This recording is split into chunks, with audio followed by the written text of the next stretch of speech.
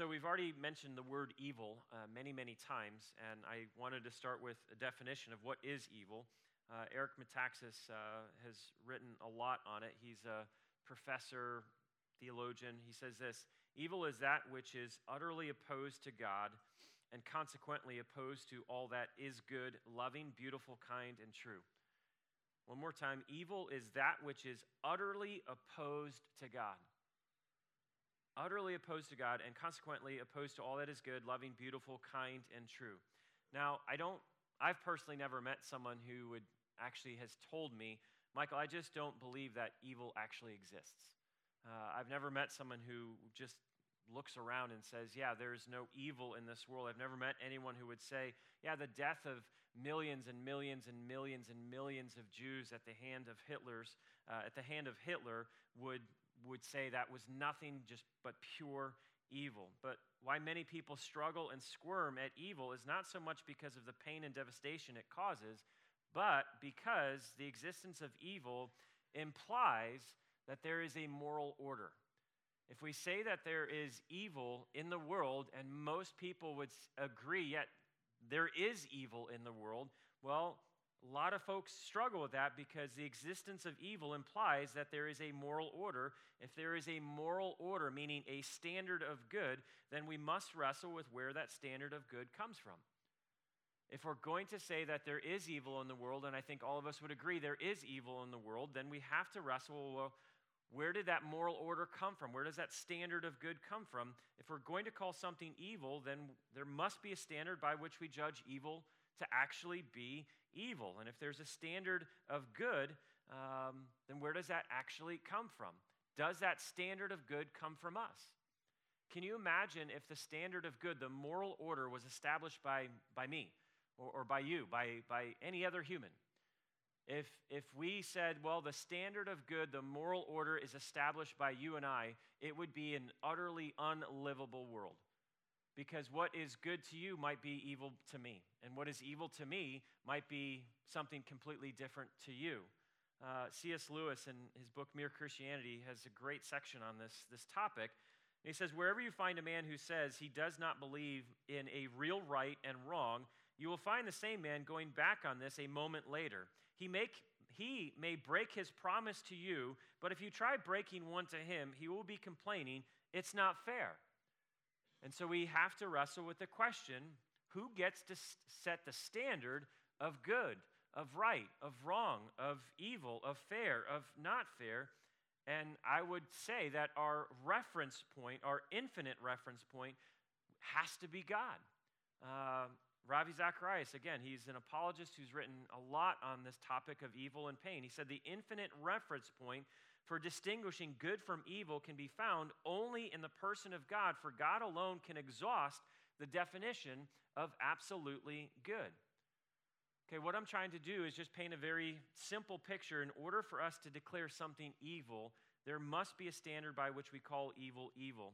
And if God is that standard, if God is the one who is our moral standard, then this is helpful because then we can now go to the God who has established a moral order and ask him challenging questions. Of why is there evil? Where did it come from? Is there a point to all of this? If there is no God who has established no moral order, then where do we go to find answers to our question of why is there evil in the world? Where do we go to find any semblance of hope in the midst of evil in this world? I'm thankful that because there is a God and the God of the Bible has established a moral order, an absolute right, absolute wrong. And again, the definition was simple. Evil is that which is utterly opposed to God. I'm thankful that we can go to this God and then ask some really challenging questions of why is there evil? I wanted to share with you, and I share with you these not just observations, but biblical truths that are going to shape our understanding and ability to answer the question that was asked. If God's all powerful and could stop it, then why doesn't he? If he's all loving and caring, and why doesn't he do something? And so I'm going to share with you some biblical truths of the topic of evil that shape how we can answer the question. So number one would be, it was not meant to be like this, nor will it always be like this. The world in which we live, it was not meant to be like this, nor will it always be like this. When God created the world, he said 10 times, everything is good. Everything was perfect. The world that God created, he created absolutely perfect, without flaw. But when humanity decided to go against God and rebel against God, sin entered the world and it corrupted everything. And when I say it corrupted everything, I mean it corrupted creation and creatures, us, and it impacted everything. When man decided to go against God, evil entered the world from then on. Again, C.S. Lewis, in a different book, The Problem of Pain, said this: man, as God made him, was completely good and completely happy, but he disobeyed God and became what we now see. This condition was transmitted by heredity to all later generations, for it was not simply what biologists call an acquired variation. It was the emergence of a new kind of man, a new species never made by God that had sinned itself into existence. And I share that just because when humanity in the beginning decided to go against God, that forever changed humanity. And that ever changed the world that humanity lives in. So in other words, we have fallen very far from how God created us because sin has made us something much less than what God intended us to be. But God also makes clear that what has fallen and is broken is one day going to be restored. Is one day going to be restored. In other words, it won't always be like this, a world filled with pain and suffering and hurt, and a world filled with evil. If you fast forward through the entire Bible and come to the closing chapters of the Bible in Revelation chapter 21, it says this, and this is a picture of heaven. I heard a loud shout from the throne saying, "Look, God's home is now among his people. He will live with them, and they will be his people. God himself will be with them. He will wipe every tear from their eyes. And there will be no more death, or sorrow, or crying, or pain. All these things are gone forever." So again, the Bible makes clear that it was not meant to be like this, nor will it always be like this. A second point that I would share with you is this: no one will get away with it. No one will get away with it. Justice delayed is not justice denied. It's very easy for us to sit where we sit and say, man, it just looks like evil is running rampant. And it's just going completely unchecked. And it seems like some really evil people making evil decisions, which are having an incredible impact on people. It just seems like they're getting away with it. And I wanted you to know the message of Scripture again and again: no one gets away with anything. All of us will have to give an account, and not just who we deem to be evil, doing evil things. I mean you. I mean me. All of us will have to give an account for the life that we live, the choices that we made, the decisions that we made. All of us will stand before God one day and have to give an account. This is what the Apostle Paul says in Romans 14. So then, each of us will give an account of himself to God, and God is a righteous judge. All will have to stand before him and give an account. And he will judge, and he will judge accordingly. And so I share that with you. That encourages me, that it does seem like, gosh, so much pain and hurt and abuse, so much evil.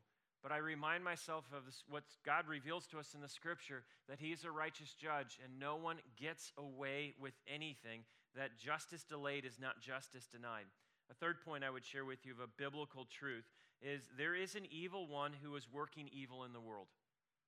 There is an evil one, Satan, the devil, Lucifer. There is an evil one who is working evil in the world. 1 John says this: we know that we are children of God and that the world around us is under the control of the evil one. Now, I don't share that observation is a way to freak anyone out. Rather, it's to state a truth that's often ignored. We live in a very physical world, right? We're physical people. We live in a physical place. We see physical things. But Scripture makes clear time and time again, there is a spiritual battle that is taking place all around us. Scripture makes clear that there is a physical world, but we also live in a spiritual world, where there is an evil one who is seeking to destroy you and I and just evil in the world. But I share this not to freak you out, but I share this to actually encourage you, because if you're a Christian, Scripture makes clear over and over, if you're a Christian, a follower of Christ, well, you're on the winning team. That Jesus has absolutely overcome the evil one, thus all of the evil in the world, and those that are followers of Christ are with him. This is what it says, and again, quoting 1 John chapter 4, but you belong to God. Anyone who's a Christian belongs to God. The Spirit who lives in you is greater than the spirit who lives in the world. So even though evil looks incredibly evil, Jesus, I've conquered that, and I've given you my Spirit. And my Spirit in you is greater than the evil and the evil one that is in the world. A fourth point I'd share with you, last point, would be this: God cares. And I've shared this point with you before, but I want you to hear he cares. He's not ignorant or indifferent to the pain that's caused by evil in the world that we live in. God cares. One of the questions that Jesus was confronted with many times was, well, don't you care? Because it seems like you don't. Jesus, don't you care? Because if you did care, you would have shown up. You would have done something. One person in particular who asked this question was a woman named Martha. She said, and this is her brother has just died. Martha said to Jesus, Lord, if you had only been here, my brother would not have died. In other words, Jesus, this is ultimately your fault, because if you would have been here, this wouldn't have happened. And the fact that you didn't show up reveals to me that you ultimately don't care, because if you cared, you would know how much I love my brother and how much I do not want him dead. So by default, that you did not come when you knew he was dying and you allowed him to die tells me that you must not care. Now, I don't know how many times you've thought that or even asked that, but is that not a question that when we talk about evil and pain and suffering that people are asking? God, don't you care?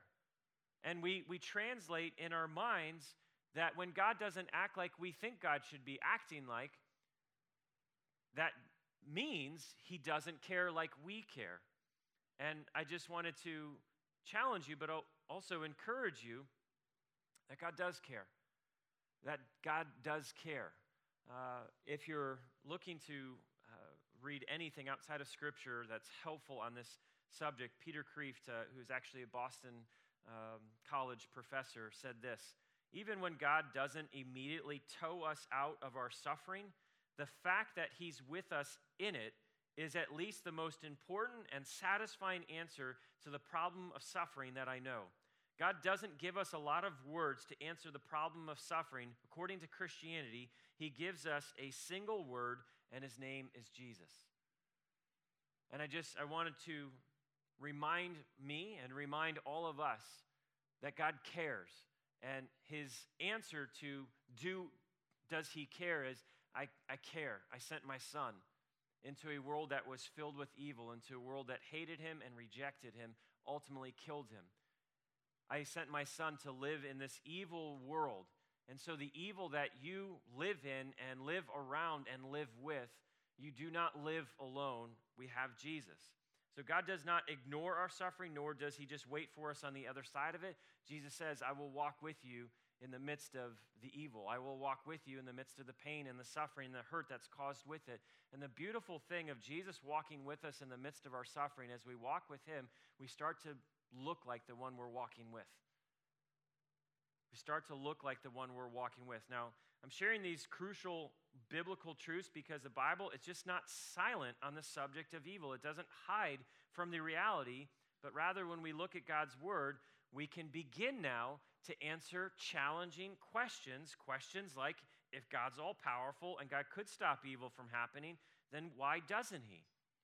Does this mean that God doesn't care or that he cares, but he can't stop it? So that was the first question that was asked. And again, I wanted to share with you just a foundation of how the Bible talks about evil now that we can answer this question. Because here's the line of thought. God is not good and he's not powerful, because if he was good and was powerful, then evil would not exist. So either God does not exist or God at best is a divine monster who just actually enjoys watching people suffer. And the Bible makes clear that none of those are true, that God does exist, that God is all powerful, and that God is all loving. He is all good. And so I have a question then for us. Again, I'm answering now the question, if God's all powerful and could stop evil, then why doesn't he? Let me ask you this question. What world would be better? A world where there is no evil, or a world where you and I have no freedom to make choices? What would be a better world to live in? I just want you to think about that.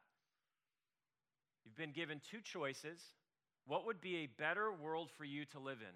A world where there is absolutely no evil whatsoever, or a world where you have no ability whatsoever to make any choices?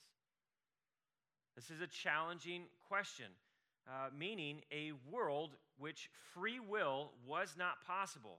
Clearly, God could have created people that were incapable of doing evil. He could have done that. But if he were to do that, we'd be more like robots than actually humans. Again, quoting Eric Metaxas, he says this: by giving us free will, meaning the ability to make choices, God gave us the ability to reject him and all that is good, and thereby bring evil into our world. And all of us suffer in this life because of the evil that exists. So this might be hard to hear, but God could get rid of evil, but to do so, he'd have to get rid of you. Or he'd have to get rid of the ability for you and I to make any choices or decision whatsoever, meaning no free will. And so if God just gets rid of you, or God gets rid of your ability to actually make a choice, free will, then wouldn't we say to God, well, that seems evil in and of itself? If you're just going to get rid of us altogether or get rid of our ability to make choices, it would seem like we would say to God, well, that seems incredibly evil as well. So again, if we're going to follow this line of thought, then does that mean that God actually somehow invented, created, or is the author of evil? And Scripture clearly says no. Clearly, Scripture answers that question in James. He says, let no one say when he's tempted, I'm being tempted by God, for God cannot tempt anyone with evil, and he himself tempts no one. So God is not the author of evil, so then how does this work? God created us with free will, which allows for the possibility of evil to exist. If you allow people to make choices, then you're allowing the possibility for people to not choose you. You're allowing people to use their choice to choose not what is good and perfect and holy, being God. If you allow people to have choice, then you're also allowing people to use their choice to choose that which is evil. And so God created us with the ability to choose, and humanity actualized that possibility, meaning we used our choice not to choose God. We used our choice to choose evil. Now, the question is, why would God bestow a life of abuse, physical and sexual, onto a child? If you've never wrestled with that question, you should. And I'm not suggesting that this is an answer, the subject of free will and God giving us, creating us with the possibility to make choices to choose evil. I'm not saying that this is, at a heart level, a satisfying answer, but the reality is that man has used his or her ability to choose evil, to choose wrong, to choose things that are not from God, to do horrific things to one another. The majority of human suffering in this world is a direct result of humanity using our free will, our choices, to kill, to slander, to be selfish, to stray sexually, to break our promises, to be reckless, to be greedy, to abuse, to dominate, to be cruel. Again, I'm asking a hard question. Which world would you rather live in? A world where there is absolutely no evil, or a world where you don't have any ability to choose, right or wrong, where you're nothing more, you're not a human, you're just a robot doing what you were programmed to do. The way that God created us, he created us with a gift to choose. He's not going to force you or me to love him.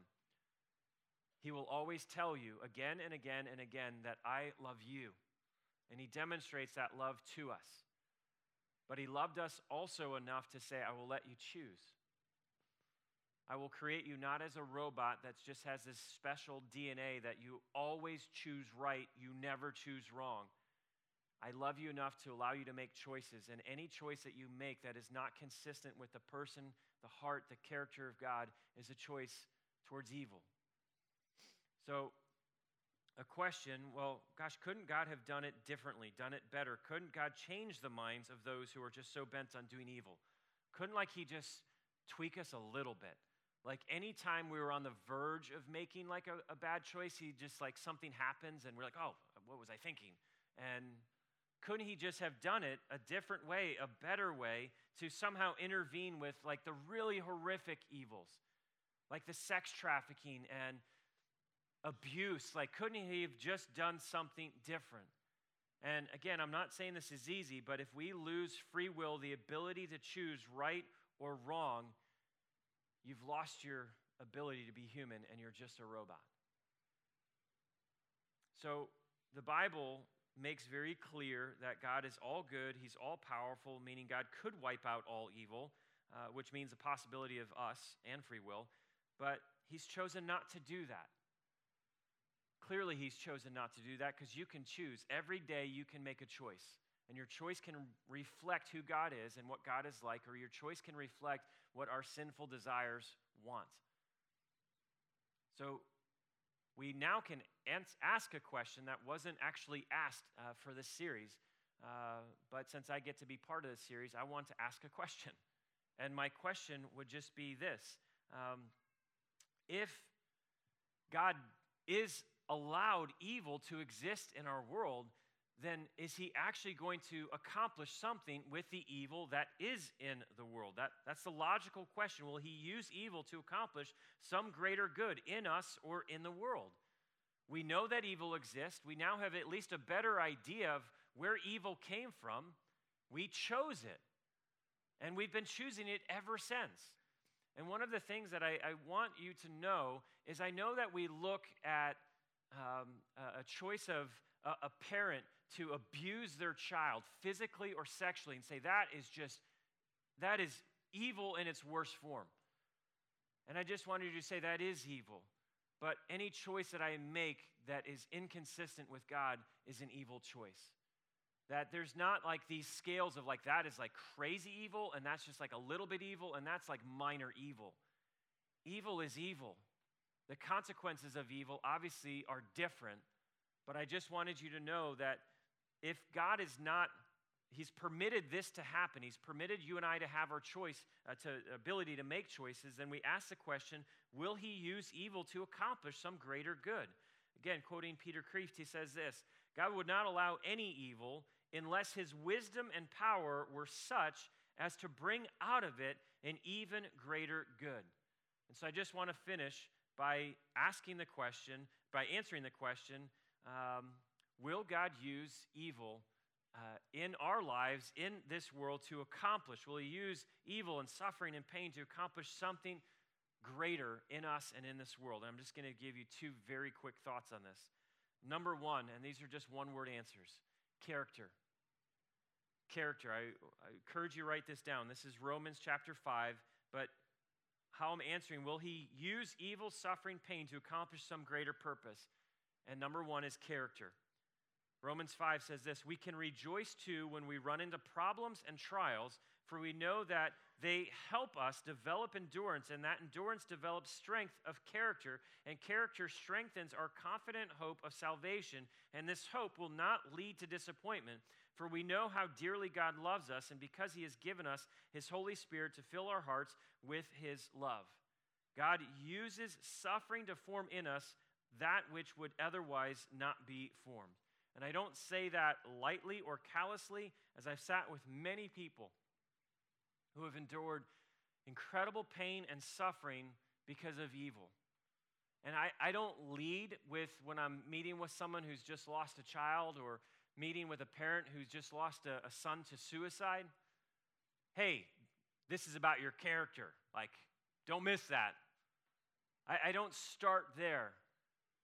But I also know that people that have gone through and endured evil, specifically at the hands of other people, and they're living in the consequences of it, it is encouraging to me to see that over time, that God is using that to shape and to form in them something that would never have normally been there.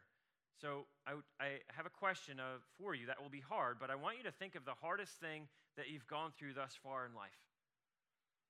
And I'm not trying to bum you out or depress you or make you sad, but I just want you to think, what is one of the hardest things that you've had to go through in life? And I realize that some of you, when you hear that, you're like, I'm in the midst of it right now. And so you might have a hard time answering this question, but as you consider hard things that you've gone through because of evil in the world, my question would just be this: are you better off for it? Meaning, are you different because of it? Has God used that in your life to help you see Him?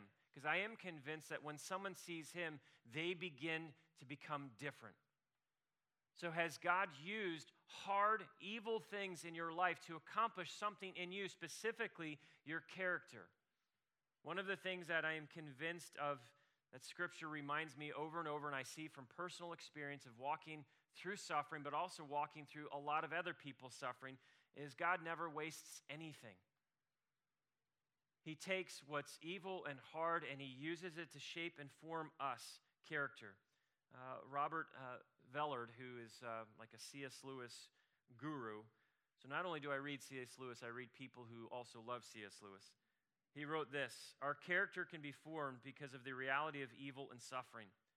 This world and our sufferings in it can shape our souls for the better. This world can try us, yes, but also can build us up through our sufferings. This is a world that, if we will give it the chance, can prepare us for eternity. And that is not like this light can simple answer, but I'm thankful that evil is not wasted, that God will use evil in my life to shape and form me to look more like the Son. It's not wasted. And the second thing that I would encourage you with of answering the question, we know that God has permitted and allowed evil to exist in this world. What is He going to, how is He using, for what point, what purpose? We know one would be character, and number two would just be salvation. Meaning God uses suffering caused by evil not only for our character, but for the benefit of those around you. And I couldn't think of a better example other than Jesus. I couldn't think of a better example in Scripture of someone who had endured evil at the hands of other people. And because of that, the other end of his story came the salvation of thousands and thousands of people. His name is Joseph. He was rejected, left for dead, sold into slavery, falsely accused of rape, a man familiar with evil that was done to him. But at the end of his story, this is what Joseph says, as he's looking at the men who caused all of this, their evil choices caused all of this pain and hurt and suffering. He says, you intended to harm me, but God intended it all for good. He brought me to this position so I could save the lives of many people. A man who was falsely accused of rape, left for dead, sold by his brothers into slavery, is able to stand before his brothers and says, you intended it for evil. You used your ability to make a choice, and your choice reflected the hatred you had in your heart towards me. But God took that evil that you had intended and used it for good, the salvation, the saving of many, many lives. So the question is, well, when all of this evil and the resulting suffering was going on, where was God? Do we just have to wait till the end of the story and be like, oh, now I see? And as you trace Joseph's story, you see that God was with him every step of the way. Here's just a snapshot of God in the midst of his story. The Lord was with Joseph, and he succeeded in everything he did as he served in the home of this Egyptian master. Potiphar noticed this and realized that the Lord was with Joseph, giving him success in everything he did. Fast forward, but the Lord was with Joseph in prison and showed him his faithful love. And the warden had no worries because Joseph took care of everything. The Lord was with him and caused everything he did to succeed. No matter where Joseph was, God was. No matter how awful it was, no matter how the suffering and the pain caused by the evil choices of other people, God said, I'm still with you. I won't leave you, man. I will not abandon you in the midst of this. You are not alone. You are never alone. So even when people make evil choices that bring pain, suffering, and hurt, destruction to you, God says, I'm with you. I won't leave or abandon. I won't forsake. I will not forget about you. So much so that he gets to the end, and what does he say? You meant evil, but God used it for good, the saving, the salvation of many, many people. Tim Keller wrote a very helpful book on this subject as well called The Reason for God, and he comments on Joseph, and he said Joseph's character was refined and strengthened by his trials. Again, God uses evil in our life, in our world, to strengthen our character to reflect that of Christ. Joseph's character was refined and strengthened by his trials. If God had not allowed Joseph's years of suffering, he never would have been such a powerful agent for social justice and spiritual healing. It's not wasted. He uses it for a character. He uses it for other people to actually see God, to experience salvation. These questions are hard, but I would ask you this. God has allowed you to go through the depths and loss of pain so that you might be able to comfort others in it. Would you be willing to do that? If you go into the depths of experiencing just loss and pain so that someone else who will go through it, that you could be used by God to help them see God in the midst of that, would that be okay? Some of you are experiencing right now hell in marriage. That you just look at your husband or you look at your wife, you look at the situation that you're in, and it just seems utterly hopeless. Would you allow God to use your marriage right now to one day bring hope to those that are currently in that situation? Would you, for those who have just the pain of addiction, whatever your addiction might be, whether it's addiction of drugs or sex or pornography or money or lust or whatever the addiction might be, maybe God is using that addiction. He's allowed that to happen so that you can bring hope to someone else who is lost in the midst of it right now. I could go on with just a list of questions, but my point is simple. God will not allow the evil that we endure and go through and have to live with and walk through. He will not allow that to be wasted. And I'm thankful for that. And I don't say this callously or very cavalier that this is some simple answer. But I'm thankful that God didn't just destroy me and he didn't take away my ability to choose. So I'm thankful that God uses the evil choices that I have made, and I have made many, to shape, to form character in me and to help the salvation of other people. It's not wasted. I finish with talking about evil. This is hard, it's challenging, it's difficult, but this is the beauty of Christianity. And this is where I guess I would stop and just encourage, but also challenge. There is no other satisfying answer to the problem of evil in the world other than the message of Christianity. There is no other message that brings hope, that brings healing, that brings redemption, that brings restoration. There is no other message out there that says God loved you and I enough to create us as he did. That when we used our choice to choose evil, he said, I still love you. I will enter into this world that is now filled with just evil because I want you to know me. And God came into the world that he created so that those that would look to him, to Jesus, God in flesh, would not walk through this world alone, but would experience the world as God created us to experience in heaven. No other message. There is no other hope. This is why it's called the good news. The good news is Jesus conquered evil. He came to the world and he conquered evil. Everyone thought he was dead and gone, but he conquered evil, thus the evil one. So those who look to Christ and Christ alone do not walk alone in the midst of evil in this world, and we are the ones who experience the world as God created us to experience with him in perfection. Father, I just give thanks for these moments together. And God, I know this is just really hard and challenging. But God, I give thanks that in you and you alone there is hope. There is hope for healing. There is hope for redemption. There is hope for restoration. There's hope for reconciliation.